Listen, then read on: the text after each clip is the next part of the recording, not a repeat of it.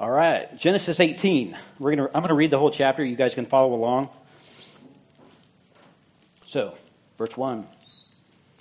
And the Lord appeared to him, this is Abraham, by the oaks of Mamre, as he sat at the door of his tent in the heat of the day. He lifted up his eyes and looked, and behold, 3 men were standing in front of him. When he saw them, he ran from the tent door to meet them and bowed himself to the earth and said, O Lord, if I had found favor in your sight, do not pass by your servant. Let a little water be brought, and wash your feet, and rest yourselves under the tree, while I bring a morsel of bread, so that you may refresh yourselves. And after that you may pass on, since you have come to your servant. So they said, Do as you have said. And Abraham went quickly into the tent and to Sarah and said, Quick, 3 seahs of fine flour, knead it and make cakes. And Abraham ran to the herd and took a calf, tender and good, and gave it to the young man, who prepared it quickly. Then he took curds and milk and the calf that he had prepared and set it before them. And he stood by them under the tree while they ate. Verse 9, they said to him, Where is Sarah your wife? And he said, She's in the tent. The Lord said, I will surely return to you about this time next year, and Sarah, your wife, shall have a son. And Sarah was listening at the tent door behind him. Now Abraham and Sarah were old, advanced in years. The way of women had ceased to be with Sarah. So Sarah laughed to herself, saying, After I'm worn out and my Lord is old, shall I have pleasure? The Lord said to Abraham, Why did Sarah laugh and say, Shall I indeed bear a child now that I'm old? Is anything too hard for the Lord?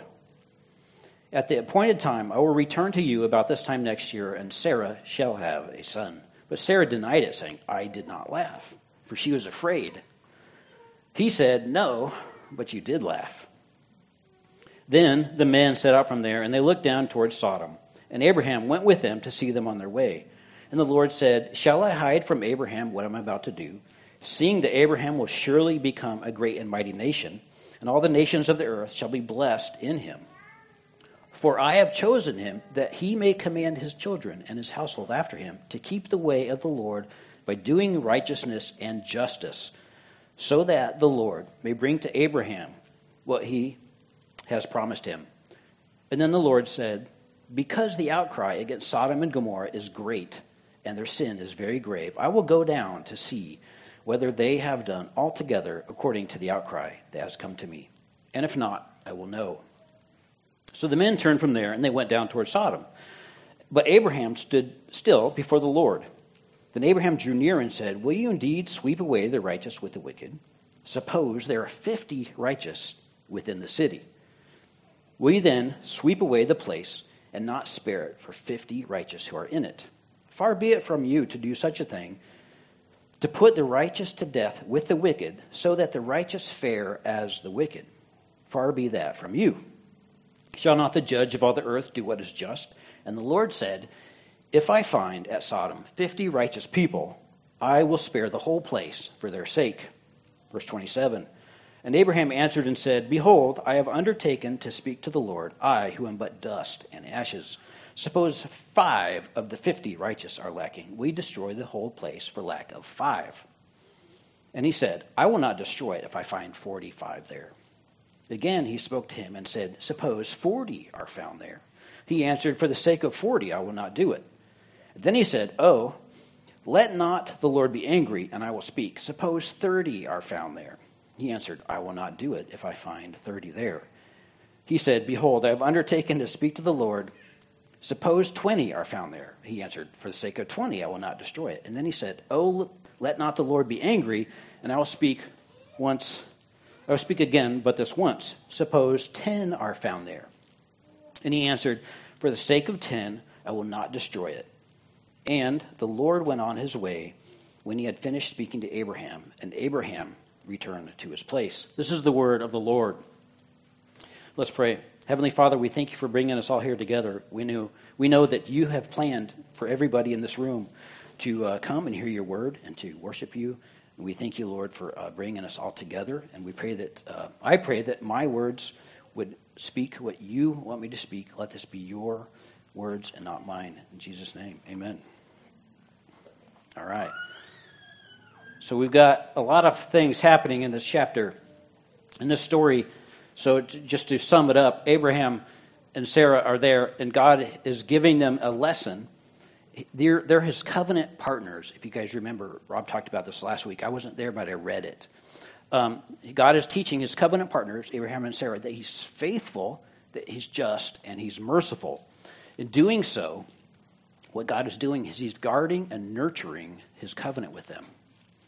He's guarding and nurturing, and he's confirming his promise so that their own faith would grow towards a more complete maturity.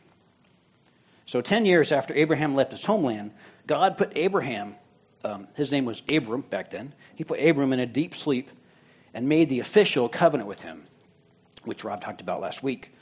And if you guys remember, they laid these animals out and they cut them in half and they put them on the side and you're supposed to walk through it, right? This was a big deal. So either Abraham didn't fully communicate this God's promise to his wife, or perhaps maybe she just didn't really believe it.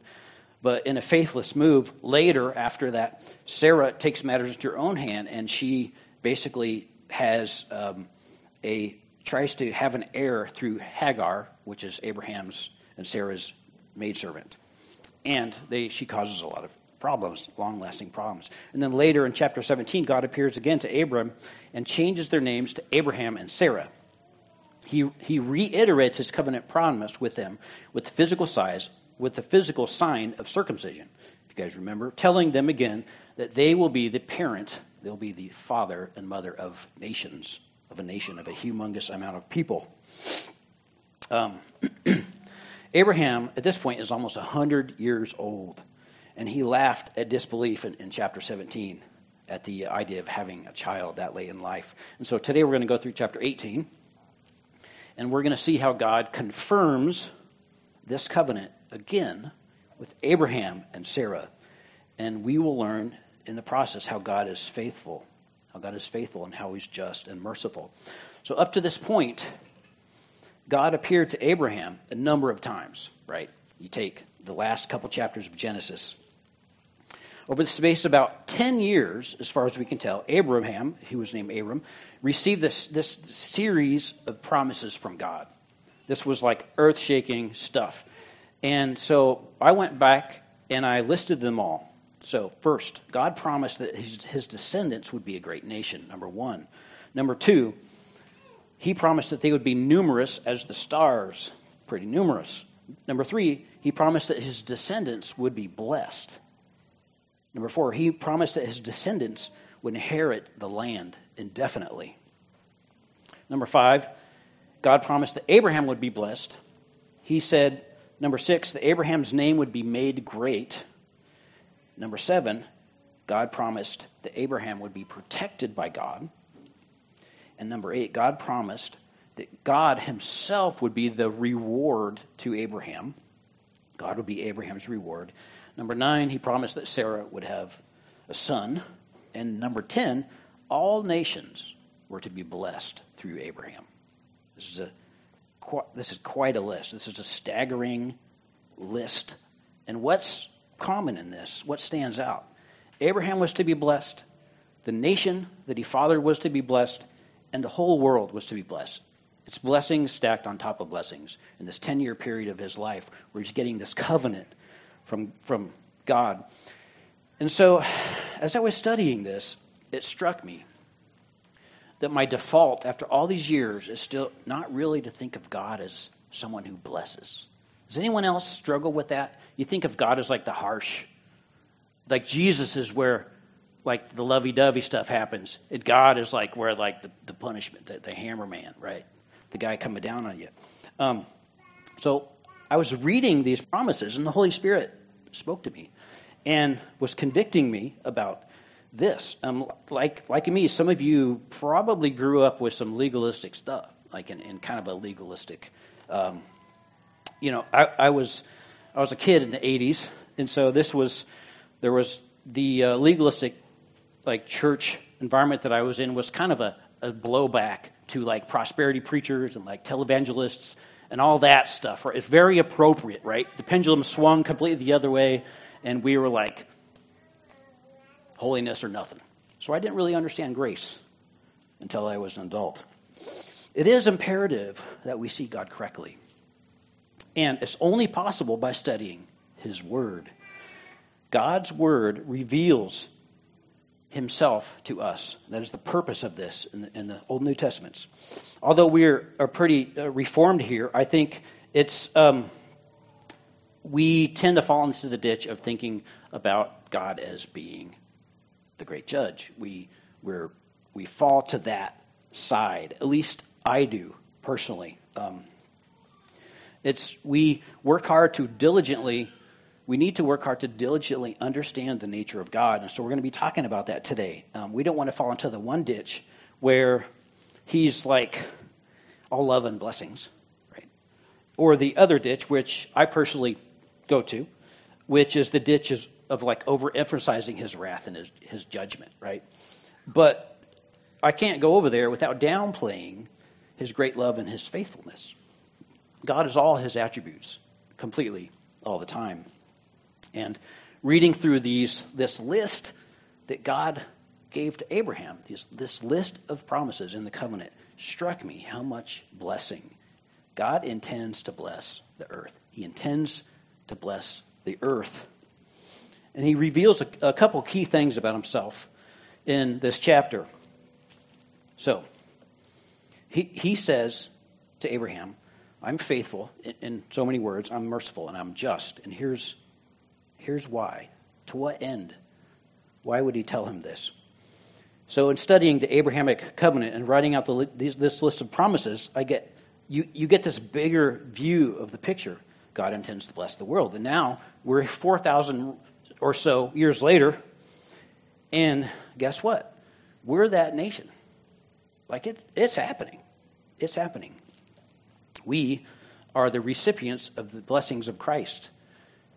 And we as believers are this great nation that was promised. And the world is being blessed through us and through Christ. We are His body. And so this is like reading about something too good to be true. It's already like happening. This is redemptive history. And God is faithful to bring it about. So, verse 1, and the Lord appeared to him by the oaks of Mamre, and as he sat at the door of his tent in the heat of the day, he lifted up his eyes and looked. Behold, 3 men were standing in front of him. When he saw them, he ran from the tent door to meet them, and he bowed himself to the earth. So, as we get into this opening scene, right? He's out there in the desert. They've got these big trees. They were mentioned a couple times in the land of Canaan there, and they're famous. And so he's resting, probably, nodding off. It's siesta time outside of his tent in the heat of the day, which had been early afternoon. And something happens. He looks up, and the Bible tells us that there's 3 men standing there in front of him. And Abram immediately recognizes them as the Lord. In Hebrew, the word they use is Adonai. And Adonai means master or ruler. He addressed these 3 visitors as Lord. So some commentators say that these men was like Jesus and 2 angels, and others say it could have been 3 angels, 3 messengers from the Lord, from God. And so even others say it's kind of a representation of like the Trinity. But because they sat and ate together, there's a strong indication of whoever they were, and God was appearing as physical humanity. He was a physical man or 3 men, depending on how you interpret that. So Abram runs out to meet these guys, and he rolls out the red carpet. It's a prime example of hospitality, and it's unusual for a patriarch of this sort to be the guy running around saying, "Hey, let's get this food. Let's get the calf. Let's get the bread. Let's get the cheese, and let's do this." But he was very impressed. It was impressed on him that these guys were the Lord. This was the Lord visiting him. So Hebrews 13:2 is probably referring to this when it says, "Do not forget to show hospitality to strangers, for by doing so, Some people have shown hospitality to angels without knowing it. You guys have heard that verse before. So he's hustling to make these guys comfortable. He's really moving. So he underpromises. He asks them, hey, would you like a morsel and a little water, right? Underpromising, and then he way over delivers. This is hospitality. This is hospitality at its finest. He has Sarah get 6 gallons. The unit they use of C's is like 6 gallons of flour. So how many cakes for the bakers in this room would 6 gallons of flour make? I read somewhere it would be like 22 pounds of really nice bread.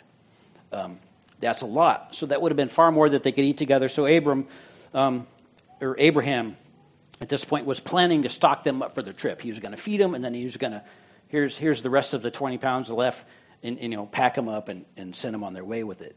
Verse 8 says, then he took curds and milk and the calf that he'd prepared and set it before them, and he stood by them under the tree while he ate.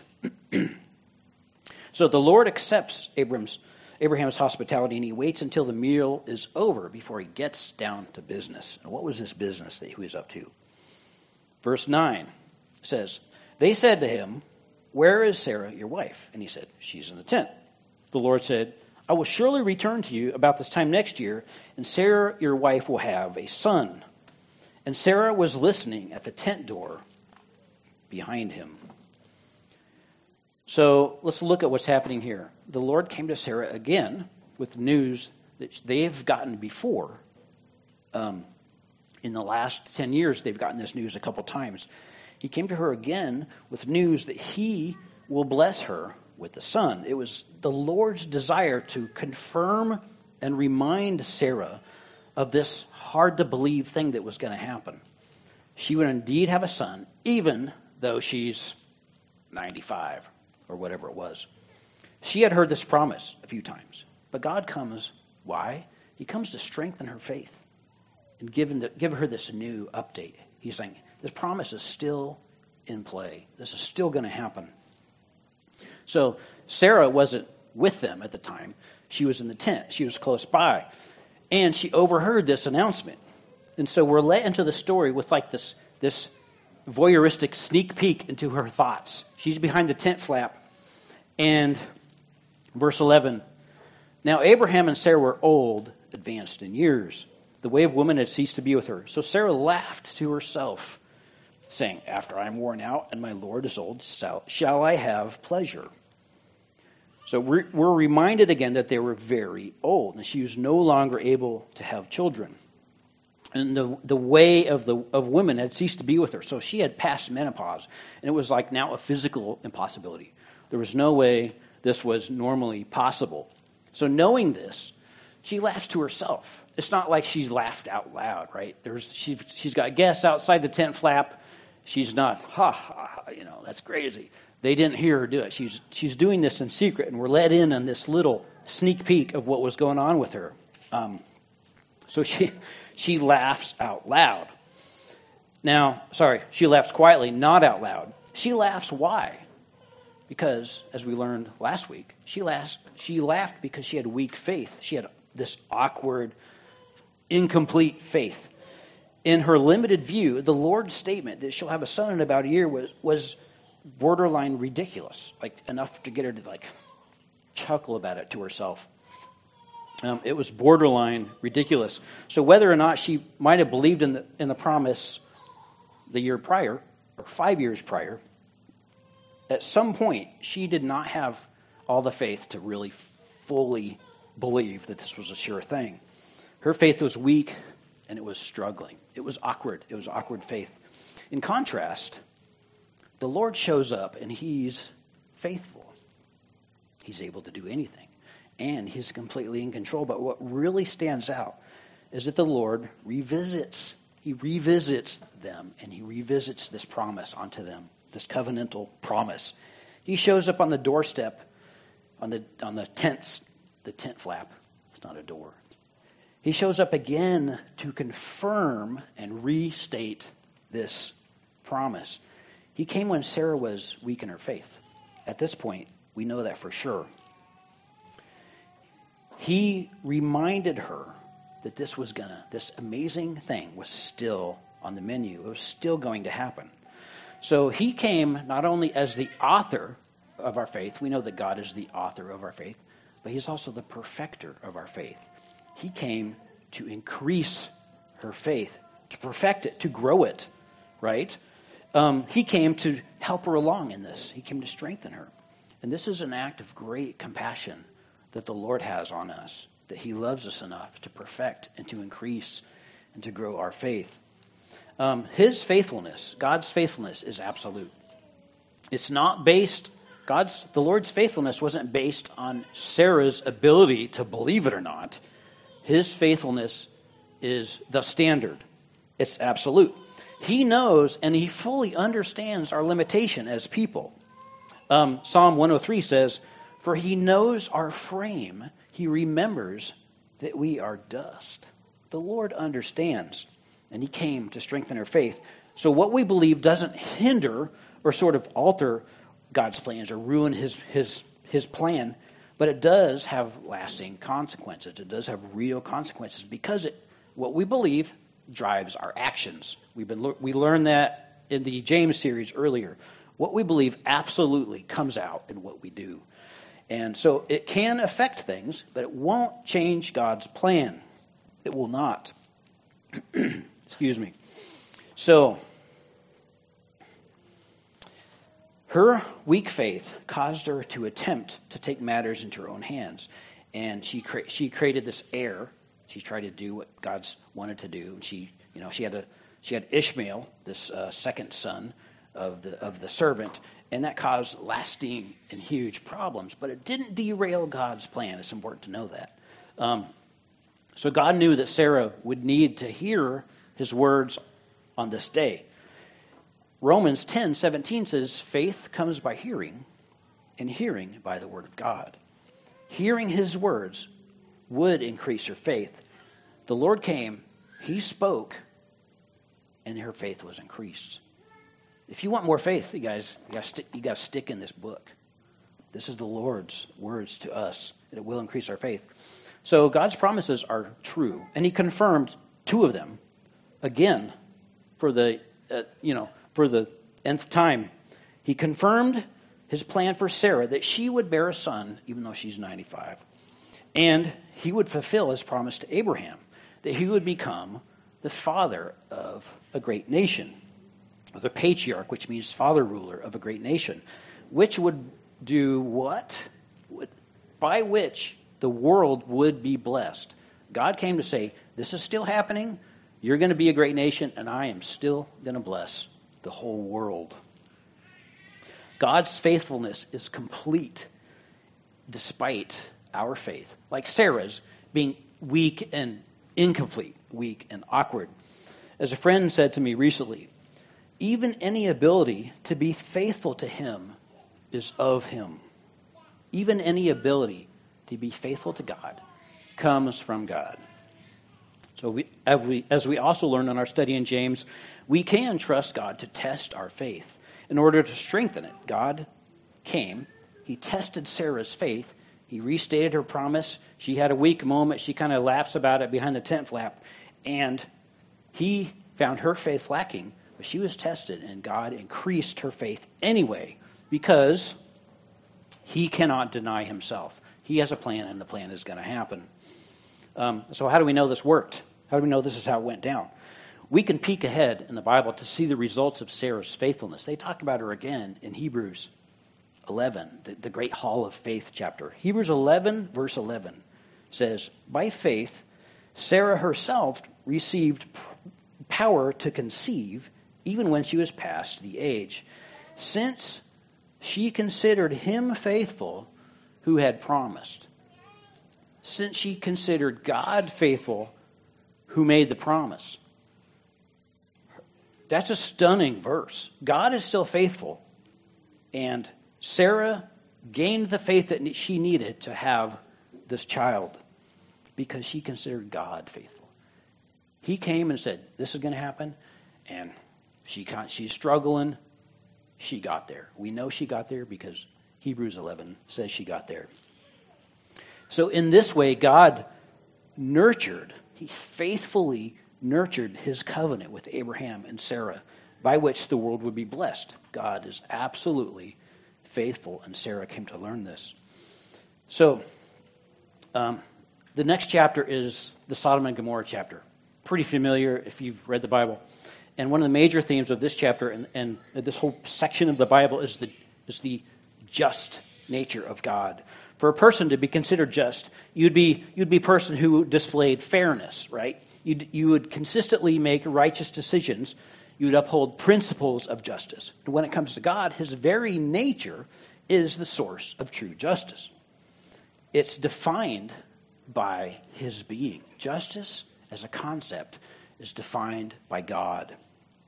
And his words and his actions are all in accordance with his nature. And his words are here in actions, which also tells about his actions.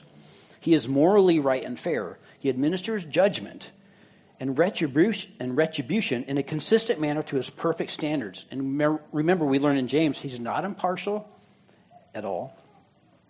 And he does not discriminate or show favoritism based on your appearance or your clothing or any external factor, right? He does not discriminate or show favoritism. He upholds truth and integrity. God's justice flows from him into the very fabric of the universe. We live in a universe that is defined by cause and effect. And each action in the universe has a perfect and appropriate consequence. And this is the nature of God. So let's jump ahead to verse 16. Then the men set out from there, and they looked down toward Sodom. And Abraham went with them to see them on their way. And the Lord said, "Shall I hide from Abraham what I'm about to do, seeing that Abraham shall surely become a great and mighty nation, and all the nations of the earth shall be blessed in him." So God's plan for Abraham was to propagate or bring justice to the world. So God comes, he eats the meal with Abraham and Sarah, or Abraham, and accepts his hospitality. And then he comes and he strengthens Sarah's faith. He says, "Hey, by the way, this is still going to happen. It's going to happen next year. Trust me, it's all going to happen. It's all going to work out." So here's the second reason for his visit. His next stop was Sodom, this evil city that was like super wicked, and it was down in this valley.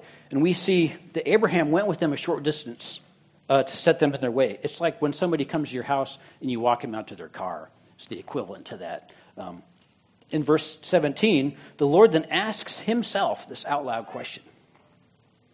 And this question is like a Hebraic style that's most often used in the Old Testament. And it's a question that has an unsaid no answer. God asked this hypothetical out loud question. He had a plan to teach Abraham something. With this rhetorical question, he invited Abraham into this dialogue, into this discussion. One that, by the Lord's own words, had extra importance because of who Abraham will become, referring again to the covenant, that he will become the father of nations. Extra important. So reading further in verse 19, it reads, "For I have chosen him, that he may command his children and his household after him to keep the way of the Lord by doing righteousness and justice, so that the Lord may bring to Abraham what he has promised him." And then the Lord said, "Because the outcry against Sodom and Gomorrah is great and their sin is very grave, I will go down to see whether they have done altogether according to the outcry that's come to me. And if not, I will know." So Abraham was chosen to be the start of this mighty nation by which the world would be blessed. More specifically, Abraham would follow God's command of doing righteousness and justice on the earth. God predicts this and propagating it by bringing it into the earth further by teaching his children to do the same. And this would culminate in Abraham's descendant, Jesus, right? He's the fulfillment of this promise. Given this future, God chooses this moment to demonstrate and teach both of his justice and his mercy and his faithfulness to the man Abraham, the beginning of the blessing the beginning of this great nation that God was forming. And there's a sidebar in this. Dads, as the father of your families, this is an example we can follow. Given by God himself, it flows from his very nature. Not only must we do righteousness and justice, we're bringing this into the earth, but we're teaching it to our children, as it says Abraham will do. And we teach them to pass it on to their children. And this is our duty as dads. So, God's plan for Abraham was to bring justice into the world. Now, the other thing is God hears this outcry, and he's coming to check this thing out. He does not hastily judge, is the point. God displays and teaches his justice with his initial plan to investigate this outcry against Sodom and Gomorrah. He heard this outcry, and he intended to go down and assess the severity of their wickedness. He puts this example of justice in front of Abraham and us in the text. Proper justice is to hear the outcry and evaluate the charge before determining the appropriate judgment and consequences. Even though he's omnipotent, right? God knows all. He's omniscient. He displays the standard to Abraham by embarking on this trip down there to more thoroughly examine the wickedness of these cities, even though he knows everything, right? So our next example is found in Abraham's prayer. Our next example of God teaching us how he's just. Abraham intercedes for the righteous people in Sodom and Gomorrah. And looking at verse 23, we read, Then Abraham drew near, and he said, Will you indeed sweep away the righteous with the wicked? And then he says, Suppose there are 50 righteous in the city. We sweep away the place and not spare it for 50 who are in it? Far be it from you to do such a thing, to put the righteous to death with the wicked, so that the righteous fare as the wicked. Far be that from you. This is utter boldness on Abraham's part. You've got he's probably shaking in his boots while he's saying this. Far be that from you, God of the universe. Shall not the judge of all the earth do what is just? And the Lord said, If I find at Sodom 50 righteous in the city, I will spare the whole place for their sake. So this reveals Abraham's understanding of God's justice. And we learn from this text that God would not be just if he were to let the righteous be destroyed with the wicked, along with the wicked. Note that Abraham does not intercede for the wicked city. Who's he interceding for? He's interceding for the righteous people in the wicked city. He has this desire to see the Lord do justice by not giving them the same punishment. He doesn't want them to be treated the same. These people don't deserve what these people deserve. We can't just go on there and wipe the whole place out, is what he's very boldly saying to the Lord. And he also calls God the judge of the world. So he appeals directly to him as being a judge, the just judge. And he shows full confidence.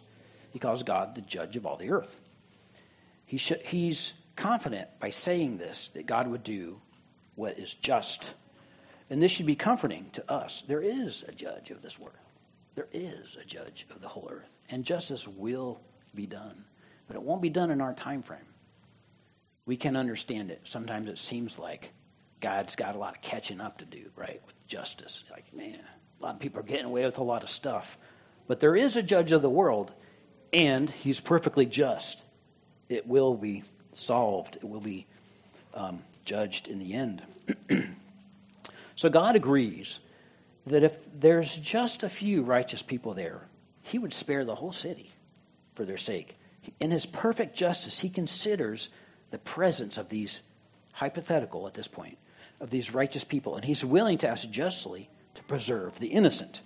So we can be certain that he will do what's right and correct to save his people. And if Abraham believed this, and he was included in the Hebrews 11 Hall of Faith chapter, then we can believe it too. We can certainly believe it. Now, another item about God's justice is in the next chapter, and we're not going to cover that today. But in the next chapter, God famously goes down to Sodom. These angels go down, and they get Lot, Abraham's nephew, and they're like, hey, buddy, you got to get out of town because turns out you're the only guy in town who's even close to being righteous, and even you are like struggling, right? So God, not even 10 righteous people were found in this city, and God, in his full justice, rescues Lot, who could only be righteous by a very lenient standard, right? So in his justice, he destroyed this wicked city. Now, God is also merciful, and this chapter says a lot about God's mercy.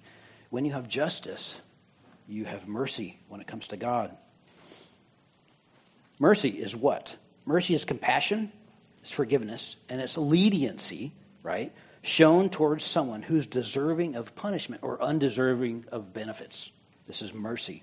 It involves extending kindness, help, assistance, and understanding to those who are in need or have committed something evil or something wrong, often with an emphasis on alleviating deserved suffering or giving them undeserved favor. This is the definition of mercy.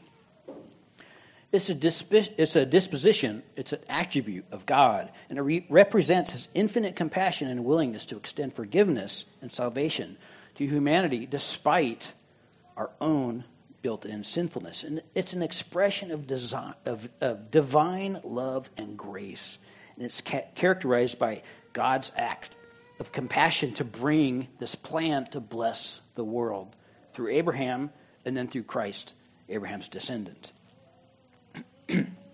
The world doesn't deserve it. That's the point of this, right? It's mercy.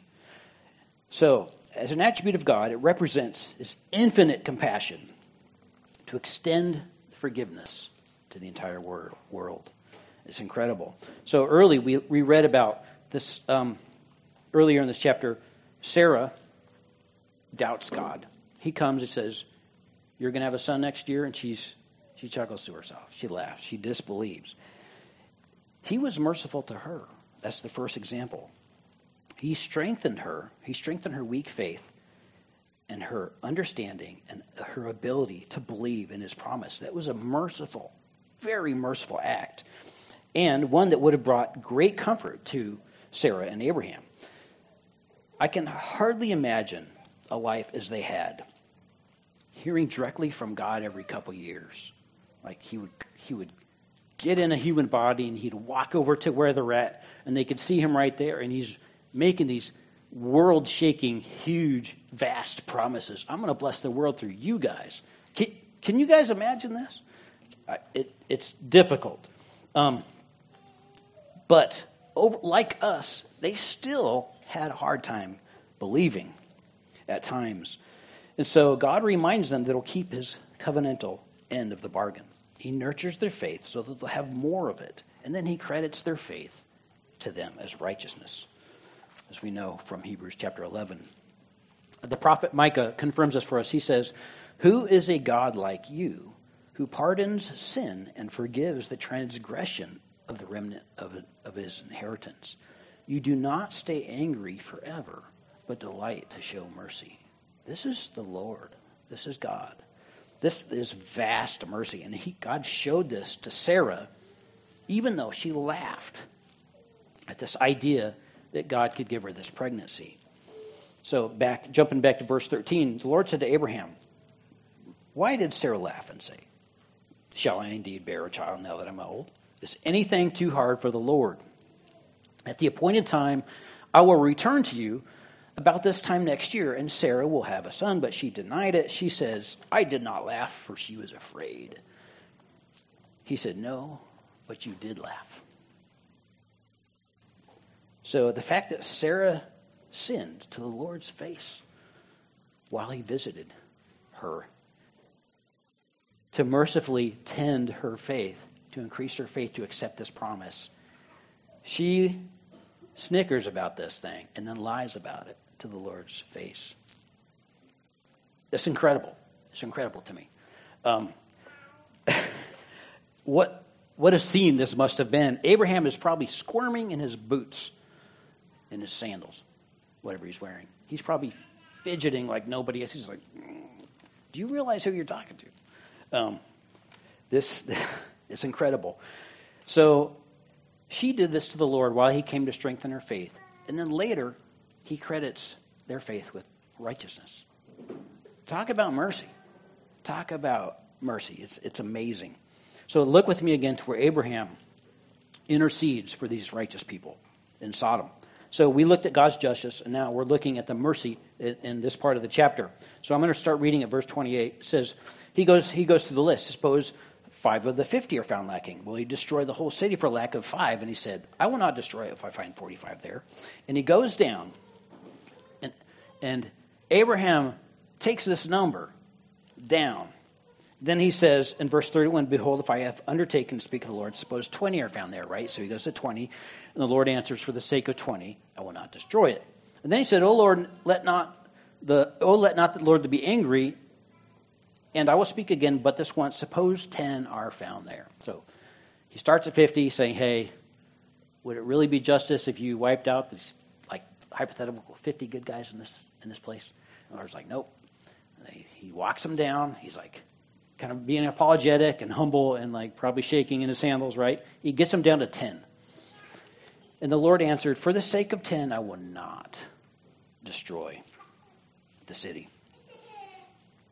So this is an interesting conversation, right? Because Abraham's talking to God. He's talking to God. Interesting conversation. So you could read this if you didn't have the rest of the Bible to give you context, and you could assume this is an example of the creator of the God of the universe, of God, the creator of the universe, having this conversation with somebody he made, with a creature, right? You've got creator, creature. They're separate. They're not on the same level. They're at vastly, totally different levels. It's like, is God having his vast and eternal mind changed by Abraham's, I'm going to whittle him down, That's impossible. That's not what's happening. God knows everything, right? So that's something different is going on. So God invites Abraham into this discussion, one that gained extra importance because of who Abraham would become, the covenantally chosen start of this great and mighty nation by which the nations would be blessed, by which the world would be blessed. So the impending destruction of Sodom was this obvious matter of justice, right? Now, it's obviously God is teaching something to Abraham about mercy as well. Because Abraham's seed would one day become Jesus Christ, the one man, the man who is also God, who would usher in God's final plan to bless the world and to extend mercy, justice into the world. God saw fit to give us this demonstration of the Savior to come. He sets up Abraham as a type or a shadow of what Jesus would do, right? A type of shadow of Christ. Abraham is led by the Lord into this conversation, and then further, he's led into this role where Abraham is interceding he's praying for the deliverance of people. He's interceding to the Lord saying, let's deliver, let's rescue these righteous people. And that's mercy. He wanted Abraham to know this because of who he's going to be, the father of great nations, and he wants us to know this as well.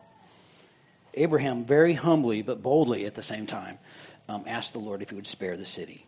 And he lowers that number all the way down to 10. And he stops there. Finally, the Lord does agree, right? I'm going to save this whole city for these 10 people. And I guarantee you the Lord knew that there was not 10 righteous people in this city. It's just, nope. But he's teaching Abraham a lesson here. God is revealing to this father of nations by which the world would be blessed that the God he serves is a God of faithfulness, justice, and mercy. So, it's good, right? It's amazing. God has a great plan to bless the world through Christ. And like I said before, it's like reading about something that's too good to be true, that's already true. It's pretty cool. It's not a hollow promise. It's happening. And we are that great nation. So God initiates this covenant with Abraham, in which he declared his will for all those who would come to follow him. He says, I'm your God. You're my people. We've got this deal, this covenant. Now walk before me and be perfect. Be holy as I am holy. So now after Jesus came and did his work, this promise that God put before Abraham became fulfilled. Jesus fulfilled this promise. Not only can we be delivered from sin and follow God in the state of righteousness that he demands through Christ, we are that vast nation. We're the numbers of we're the people that are greater than the stars in the sky and the sand on the seashore, right? It's this image that says there's going to be a lot of people who are going to bless. The Lord is going to bless the world through, and that is us. So we can leave today with a great hope. We can have newly strengthened faith in our Lord because he's faithful. He does tend his covenant. He does protect and build our faith. So we need to stay in the Word. That's where that's going to happen. So let's follow the Father's example, and let's do rightly to each other. Let's deal justly in the ways that we can. Let's have mercy on each other where we can. And let's work out our faith in action. Let's be faithful as the Lord is faithful. All right, let's pray. Heavenly Father, we thank you for your word. It's incredible. And when we dig into it, it changes us. I pray that your word would change our hearts and that we would go from here not just hearing, but doing. I pray that we would do justice, that we would do mercy to each other, that our faith would be strengthened by what we read about you, what we read that is true. And so, Father, we give our lives to you, and we ask that you would be blessed through our actions as we serve you this week. In Jesus' name, amen.